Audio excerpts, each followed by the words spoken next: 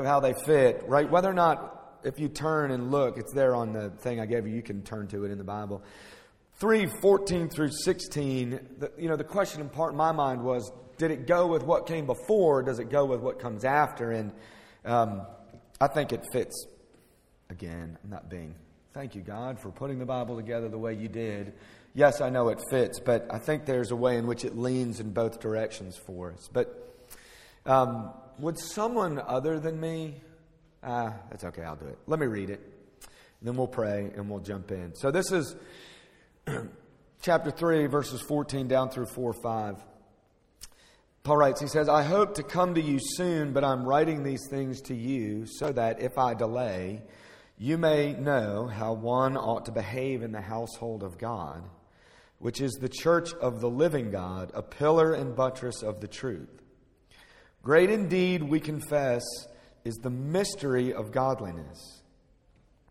He was manifested in the flesh, vindicated by the Spirit, seen by angels, proclaimed among the nations, believed on in the world, taken up in glory.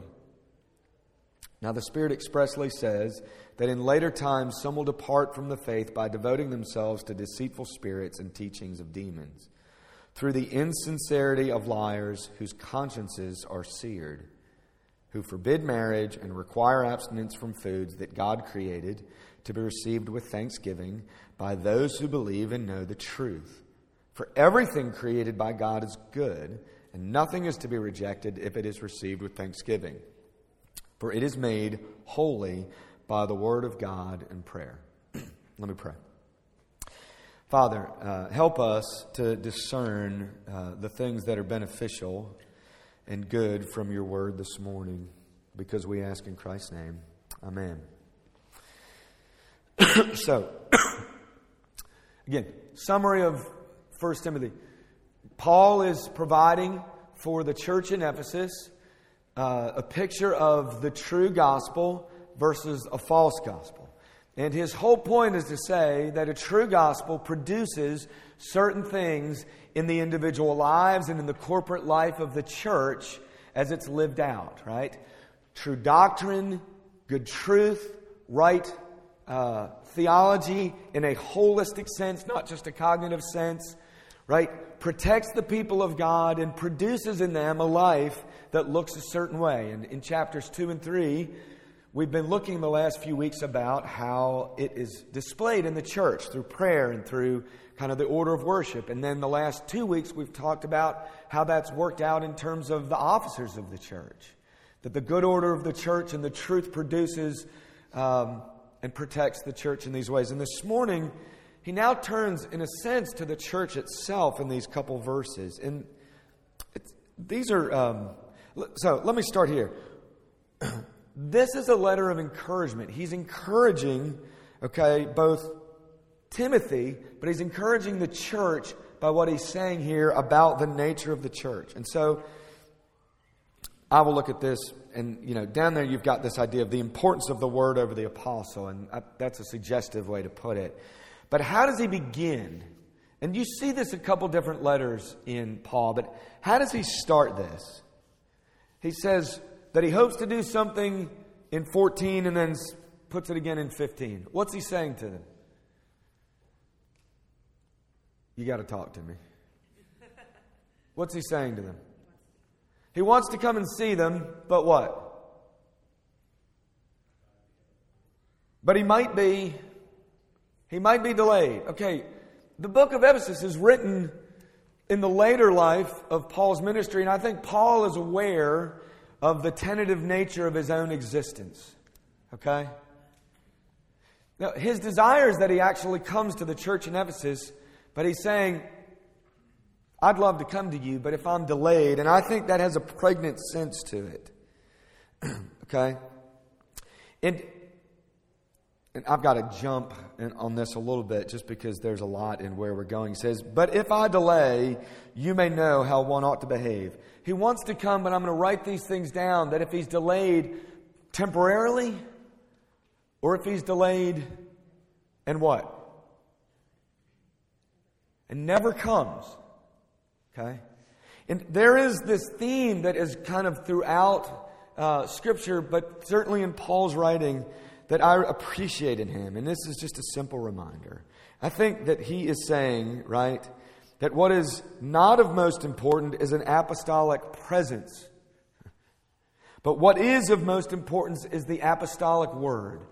The apostles, right, are about to go the way of ending. There's not a succession of people, but there is a succession of the Word of God, and it's held on. And that, it's one of those little nuggets that you appreciate by how God framed the New Testament. Man, He hopes to come and be in their midst. But if He doesn't, God is supplying the Word and keeping the Word through the ages for the people of God. Okay? And again, I just think that's why Scripture is so important, right? It's why we're thankful as the people of God that it has been held for us. And he goes that he hopes to come, but if he delays, he's going to write these things. And what is the outcome? Why is he writing them? This is another example of his point of this letter. Why is he writing them? Because, so that the people in the church in Ephesus will know how to behave in the household of God. And he goes into these three images that let's just spend a minute or two talking about. Okay? Because he describes here actually, as Paul is wont to do in his letters, he gives these piling of images about the nature of what the church is. Okay, what are the three images that he uses? It's the what? It's the household of God, right? So if you look in this letter and others, he talks about the saints as brothers and sisters, right? He uses a consistent language of the church being a household, a gathering of family together. And it is not just a household, but what is it? What's his next phrasing? Okay, before that. The church of the what? Okay, and so the opposite of that is what? The church of a dead God. Right? The church of no God. The church of simply human ideas. The church of a non-existent real deity. The church of human fanciful pleasure. It's not that. It is the church of the living God. Now, we're here. I just know how to say this. You got out of bed and partially groomed yourselves as best as we all could to look pretty this morning. A lot of us because we're committed to this cause, right? Now, you may be here and you're trying to figure out what you think of church, and that's great. But a lot of us you've come in this morning because you're committed to this thing. And the idea of a living God is something that is just, in some ways, second nature. But I just want us to stop and go, we're here because God's alive. And He's doing something. And the next phrase, I think, is actually a helpful deal because he modifies this idea of the church of the living God to say, what is it? What is the church of the living God? What does the church of the living God do?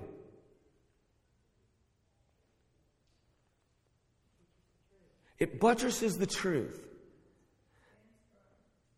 Okay, that the church of the living God is actually a buttress, right, of the truth. So it doesn't say that the church is the truth, but the church is a buttress, is a support to the truth of the living God, which is part of this thing that Paul is doing in this encouragement to Timothy and the church, right? Here's what we want you to do. I write these things down. I want you to be reminded and supported in the doctrines, right? In the truth of the gospel, the true truth. Because what does that truth do? As the church is the household of God, this family that lives together, as the church is a family that is visible in the world, as the church is actually the the building of the living God, what does it do? Supports the truth. Okay. How would you put that another way? That the way the church lives and the way the church acts as a family,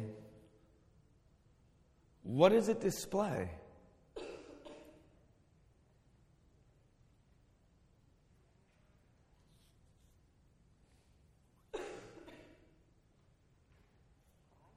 It displays the truthfulness of the living God. Right? You are support and a buttress. Okay. So,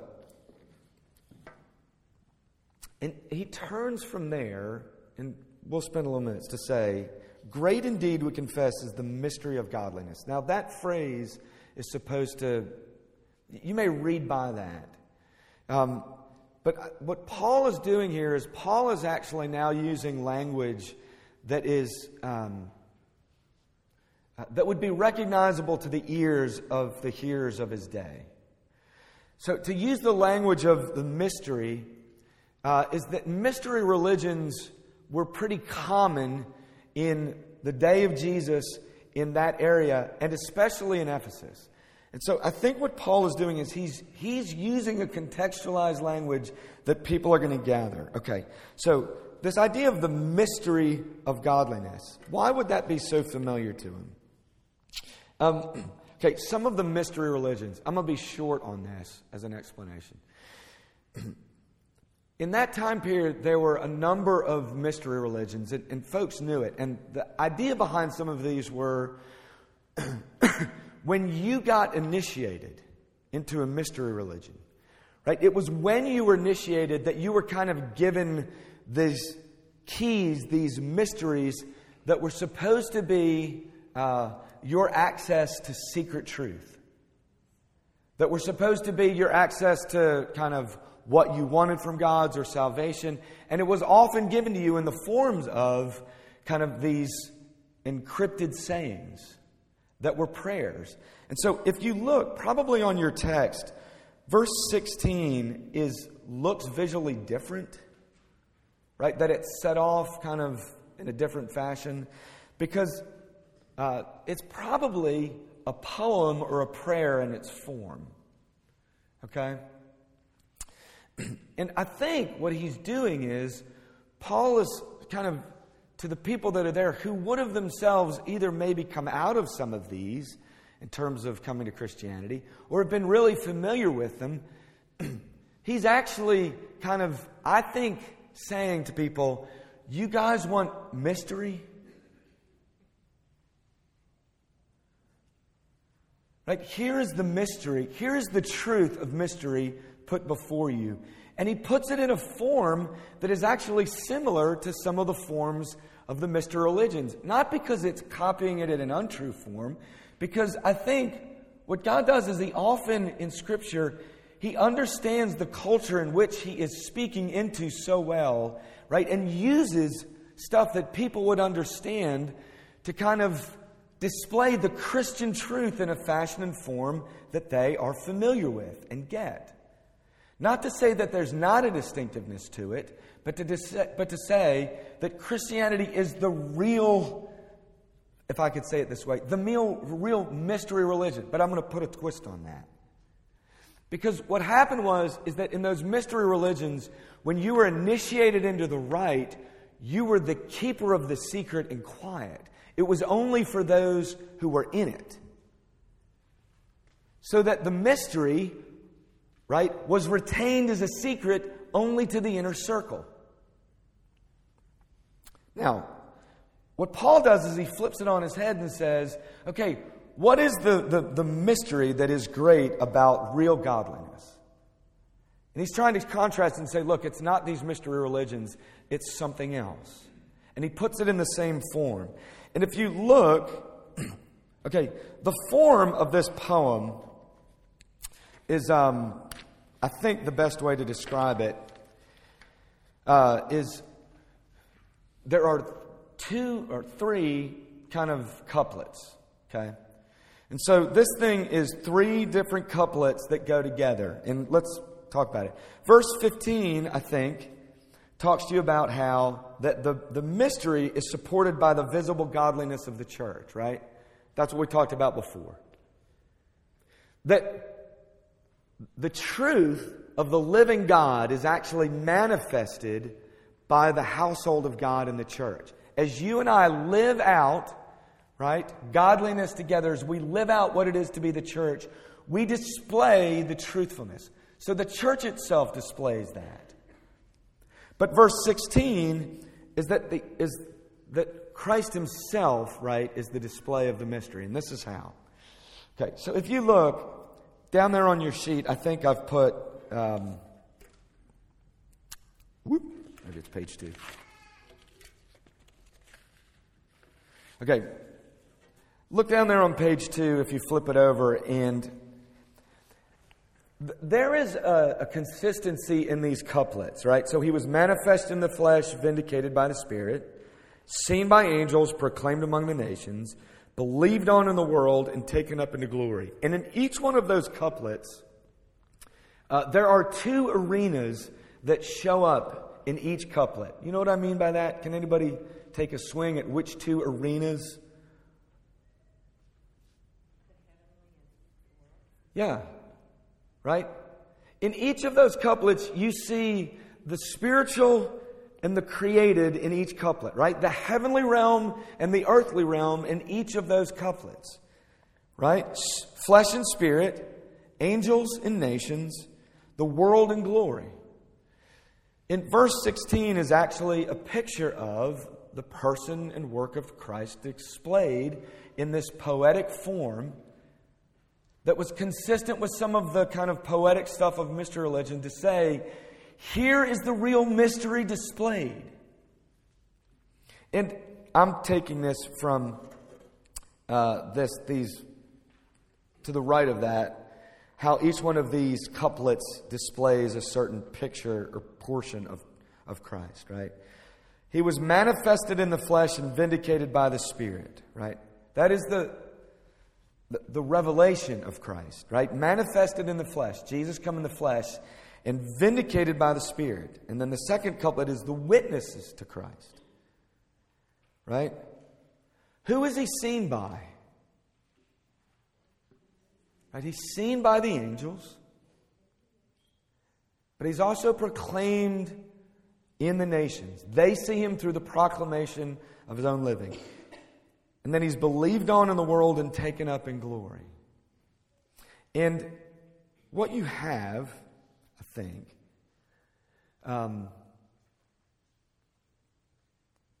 is that the mystery of godliness is actually revealed here, right, by the person and work of Christ. How it's really revealed is the person and work of Jesus.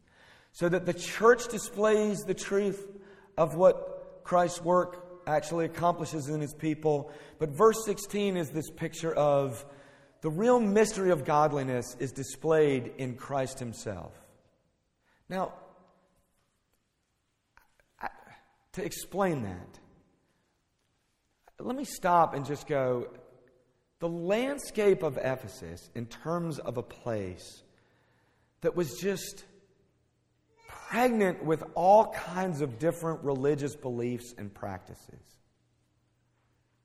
Right? All kinds of different ideological beginnings and endings. All kinds of view to spirituality. All kinds of views of salvation and where to get life and what the meaning of death and life is.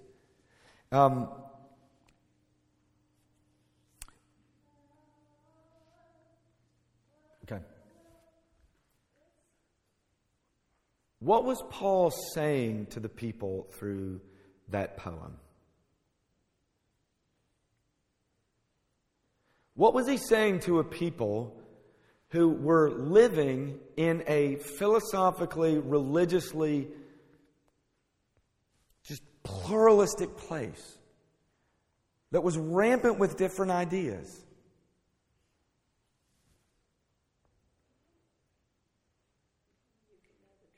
You can know the truth. And it's displayed in Christ. Okay, why is that important for us? Why is that important for us now?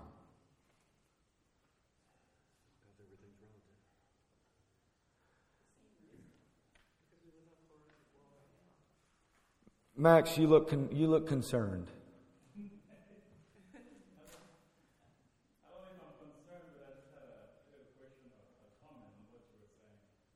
Okay.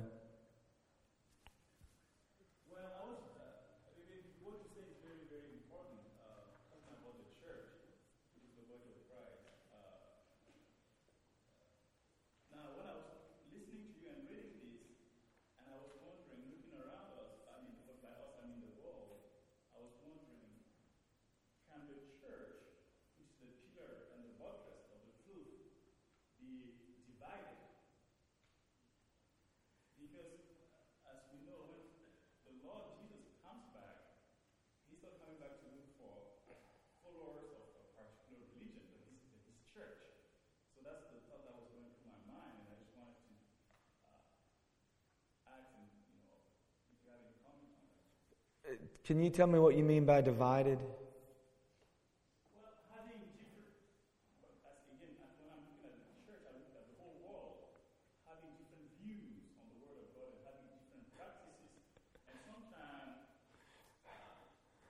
That's a good question. Sometimes I wonder, is the difference between the church, because church itself means set apart, separated.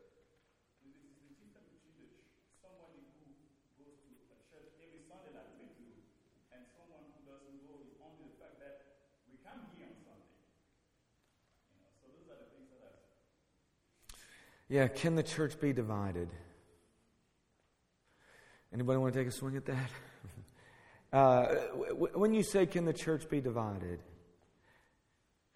Gosh, I feel like we could go a long, long time on the different views of maybe the short and unhelpful response. I don't think I'm dodging. Maybe I am dodging.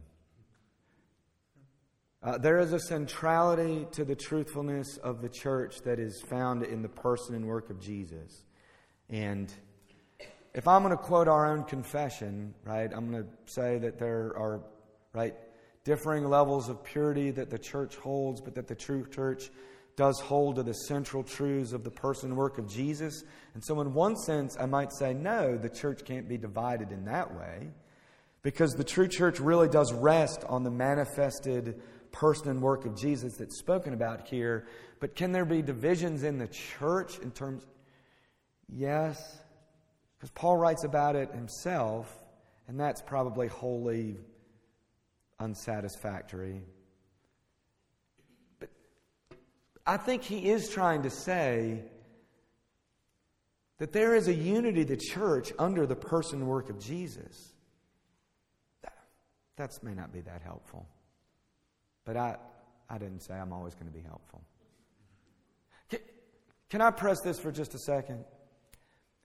You and I think this is hard for us culturally. Gosh, I'm late 40s now, which is funny. You and I are in this transitional period, right, culturally, as a nation. I'm not mistaking some form of saying that America is the people of God. I don't believe that, and I've never believed that. And I've served militarily, and so I'm patriotic as much as the rest. What I do mean is this. We certainly can say that there has been a time period where our country has been largely under the influence of Christianity, right? We have been largely impacted, informed, and framed by Christianity. And in a lot of ways, we should give thanks by that. But I think there is a danger as we either get older or are older to say that there was a golden era and age of the church. And because that is now fleeting or changing, that all is lost. Right? That what we wish was we could go back to the good old days when the church was the reigning plausibility structure of the land. Now, there's something that is right about that desire, right? Wouldn't we love to be in the day where the church is the reigning, right, where the truth of Jesus is the reigning plausibility structure? Wouldn't we love that? Sure we would. Is that where we're heading, it seems? No. We're not. Okay, guys, we're not. So what are we going to do? Pray. Thank you. We're going to stand out more. Okay. So we're not going to just complain. We're not just going to just gripe. Our tendency is actually to think that sometimes that, like, well, the game is over. We had a good run, right? But, look, and I don't know if that means that the church holds on for a time period, or if even that the church of Jesus in our country will be reduced under persecution for a time period. Or if it will really come to an era of darkness for the church of Jesus in our country. It might. The reason I talked about why these mystery religions and how the gospel was inserted by the providence of God into a land that looked like a religious philosophical smorgasbord was what happened. What happened in Ephesus? And what happened to the church? It grew. In the midst of that landscape. Because where is the mystery of godliness really displayed? In the revealed, vindicated, humiliated, resurrected person and work of Jesus that is also on display through the household of God, which is the church of the living God. Okay, why did Paul write the letter? To do what to the church? To encourage you. Okay, to encourage you. Okay. So he goes from there, and we're going to run on to this next little section of chapter 4. And Paul now turns his writing to false truth. He turns back to false truth here, okay? And this little section I've just said, look, false teaching versus true teaching. So let me just briefly read that again. He says, the Spirit expressly says that in later times some will depart from the faith by devoting themselves to deceitful spirits and teachings of demons, through the insincerity of liars whose consciences are seared, who forbid marriage and require abstinence from foods that God created to be received with thanksgiving by those who believe and know the truth. For everything created by God is good, and nothing is to be rejected if received with thanksgiving, for it's made holy by the word of God in prayer. Okay, false teaching versus true teaching. So it's, again, very briefly, how the Spirit expressly says things. Because he writes, okay, now the Spirit expressly says that in later times. And I'm not sure which of these three it is, but I think it's common that there are three options as to what Paul is saying. He might be referring that the Spirit is expressly saying through things he has known from the Old Testament. Secondly, he might be saying that the Spirit expressly has said things through his own understanding of the words of Jesus. Or third, he might actually be saying that the Spirit was working, right, immediately at that moment through him in his writing of this. I'll be honest, I don't know which one it is. But all three are the same in terms of their authoritative stance, right? Whether they come from the Old Testament, whether they come from the words of Jesus, whether they come from the actual apostolic authority of Paul because the Spirit was working on him, okay, these things are true. And that later times, and this is, again, just very briefly, he says, later times some will depart from the faith. But what does it sound like? What does it sound like in verses 2 and 3? When are the later times in verses 2 and 3? The verb changes. Some will depart from the faith by devoting themselves through the insincerity. How does the verb change in verse 3? Come on, all you English people. It's present, right? Who are now presently forbidding people to do these things. This is the example of the later times. The later times, I think, are consistent with Paul are now. We're in them. Okay? The later times have actually come because these people are actually doing it now. Okay, what are they doing? And I would say that just look briefly at this idea of the influences behind false teaching. If you look back, there are three kind of ways in which you see this. Okay, will depart by faith through what? By devoting themselves to deceitful spirits and teaching of demons. Okay, what is one influence that leads to false teaching? The devil. Okay, deceitful spirits, teachings of demons. Which sounds so strange to our modernistic, postmodernistic ears, doesn't it? But that has always been the way, hasn't it? From the very beginning, the devil has provided and tossed out false teaching. And if you go back and look at Genesis 3, you see the way in which the devil, from the very beginning, right, twisted the Word of God to make it false. So he's called the deceiver. So that there are one of the influences behind false teaching then and even now is that Satan himself still influences and posits false teaching and false ideas. Okay. What's the second one? Through the what? Yeah, through the insincerity of liars. So that not only is Satan himself at work kind of throwing out deceitful teachings, but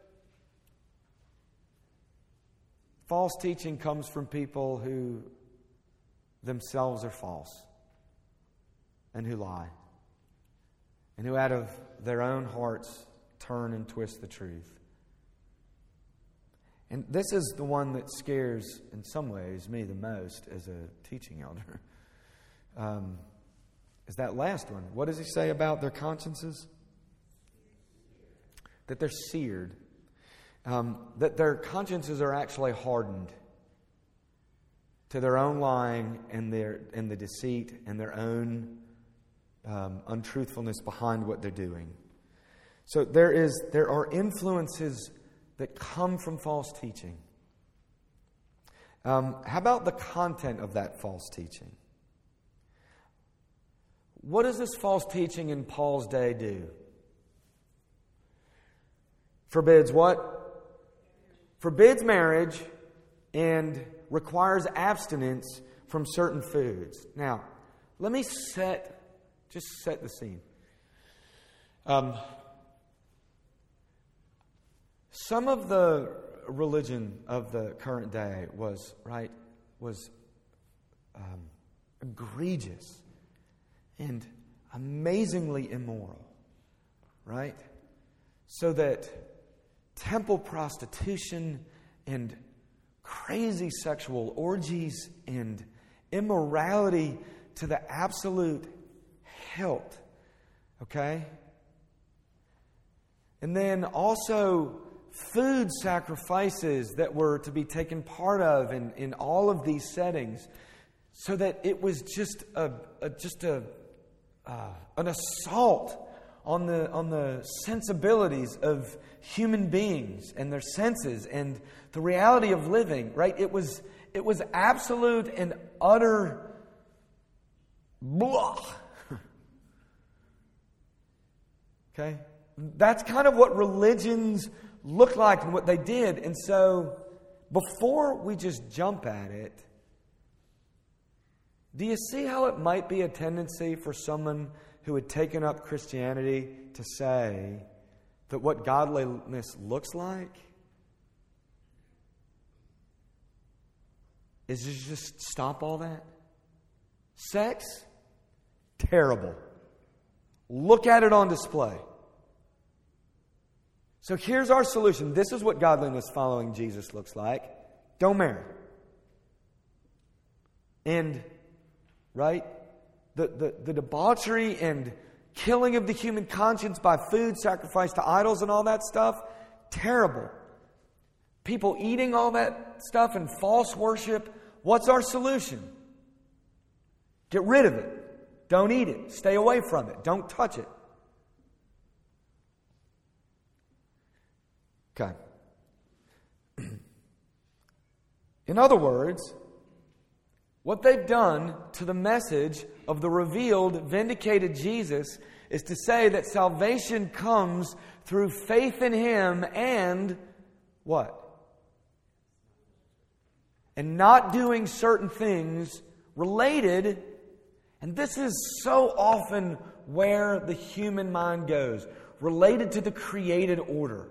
Right? Okay. What is the falseness of the false teaching? What is Paul's response to that?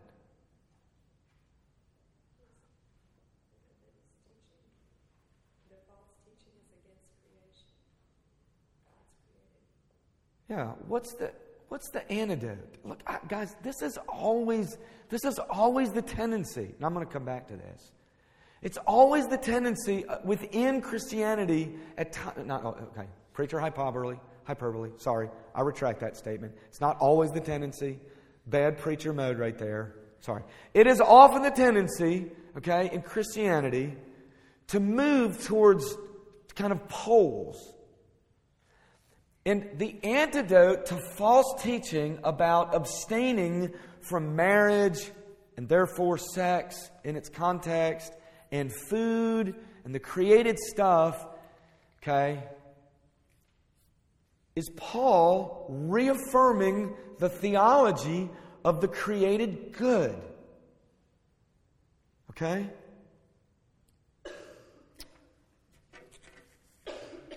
I love it. Who forbid marriage and require abstinence from foods. This is kind of like the right, the backhand response that God created to be received with thanksgiving by those who believe and know the truth. And I just think this is the beautiful, mind-blowing statement. In the midst of the morass of that kind of adulteration of the created nature, you maybe wouldn't have been surprised if God had said, yeah, I agree with that. We're going to lay off sex for a while. And we're going to lay off food for a while.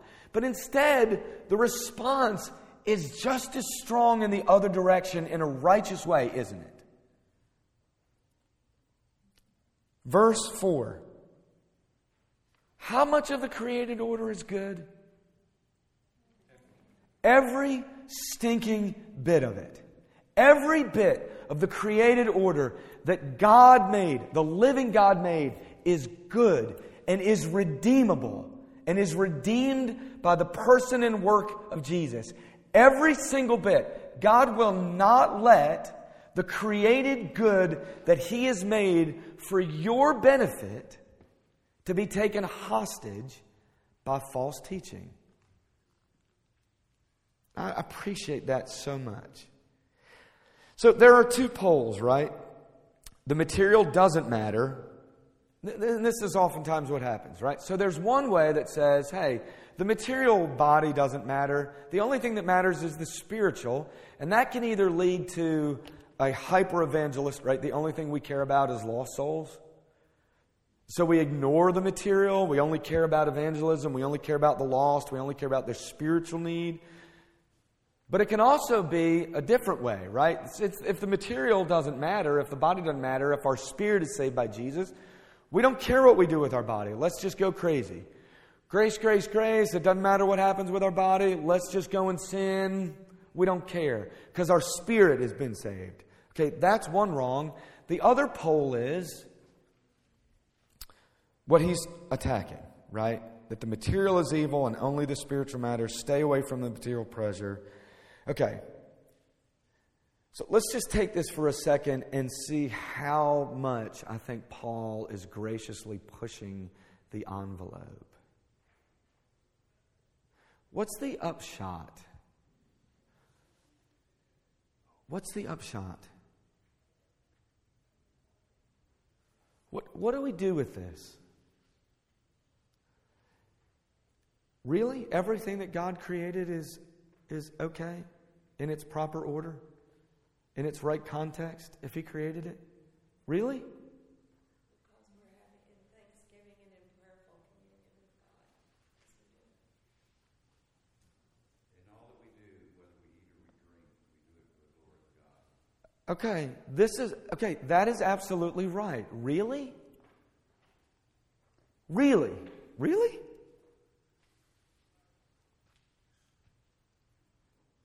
So what does that mean for us? Or maybe I would ask it this way. Where do we pause on that? Where does that make us pause? Where are we maybe tempted to be like, I don't know if I want to go that far?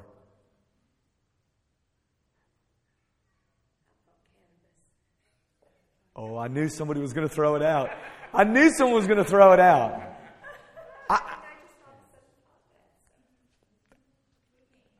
She said, how about cannabis? How about marijuana? How about marijuana? And I got to tell y'all, I'm sorry. This is not funny. I'm sorry. This may convince all of you to continue to send your children to Christian. So I'm not a school person. My 12-year-old, 11-year-old came in from McLean the other night, 10:30, and knocked on the door and said, hey, I got to tell you something. 2 6th graders got busted selling the weeds. The weeds. I was like, okay, Kate, listen. If we're going to talk about it, drop the definite article and it's singular, okay? They got caught selling weed, so talk about it in the right way. And secondly, I'm really, really sorry. I'm not, you think I'm going to step on that landmine, and I'm not going to. And it might be a great place for us to end. If marijuana becomes legalized, I think the Christian church has got to do some very serious thinking. Don't go out of here and said, teaching Elder Berger said we can all go smoke marijuana. That is not what I said. I said if it becomes legal, and now the prohibition against doing what the state says is illegal, if it's not sin, then the Church of Jesus has got some serious theological reflecting to do. And I hope y'all will engage in that reflection. I hope you really will. That is a big question that honestly Christians are really talking about and writing about and thinking about. Now, I don't know. I've grown up in the era where that has only been illegal and that has only been wrong. And I seem to be a 47-year-old man, and it will be hard for me to get my arm or head around that. I don't know. But I will tell you, there are going to be Christians that come down on different sides of that issue.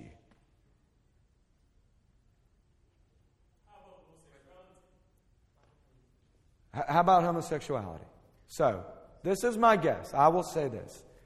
That in a room this size, that there are probably people who have dealt with same-sex attraction in the room here. And so I want to be very gentle and very careful as I speak to folks who either claim Jesus and who have not practiced that, who sit here this day, and their whole life have struggled internally with being attracted to somebody of the same sex. That is a long and lonely, hard place to be, and Jesus redeems people in the middle of that, and I think the church ought to walk. Now, that being said, that personally, and as this church stands, when Paul talks about sex, it's why I said in its proper frame and context. And I think that the Bible says clearly that it is between a husband and a wife, a man and a woman. And so that would actually fall outside of that, right? That's not in the right context. But as I say that definitively, and I think very clearly from the Bible, I always want us to be a place that says, I think Jesus redeems that. But redeeming that for people and saving people in the middle of that does not always mean that they are cured of that attraction. And there are a lot of people who walk through life faithfully with Jesus, fighting sin, who go to their grave not completely healed of that internal attraction that they deal with. Some are and some aren't. But it is still sin. Okay. Yes. We've been talking about our own behavior as Christians. Okay. What would you think Paul would be instructing us in this passage to do with respect to confronting others, confronting the false teaching, confronting the conflict that results? Are we to be very aggressive and proactive? And we're out of time. So, he said, how do we confront that false teaching? So I'll give you two things briefly. Well, I'll give you two things briefly. Okay.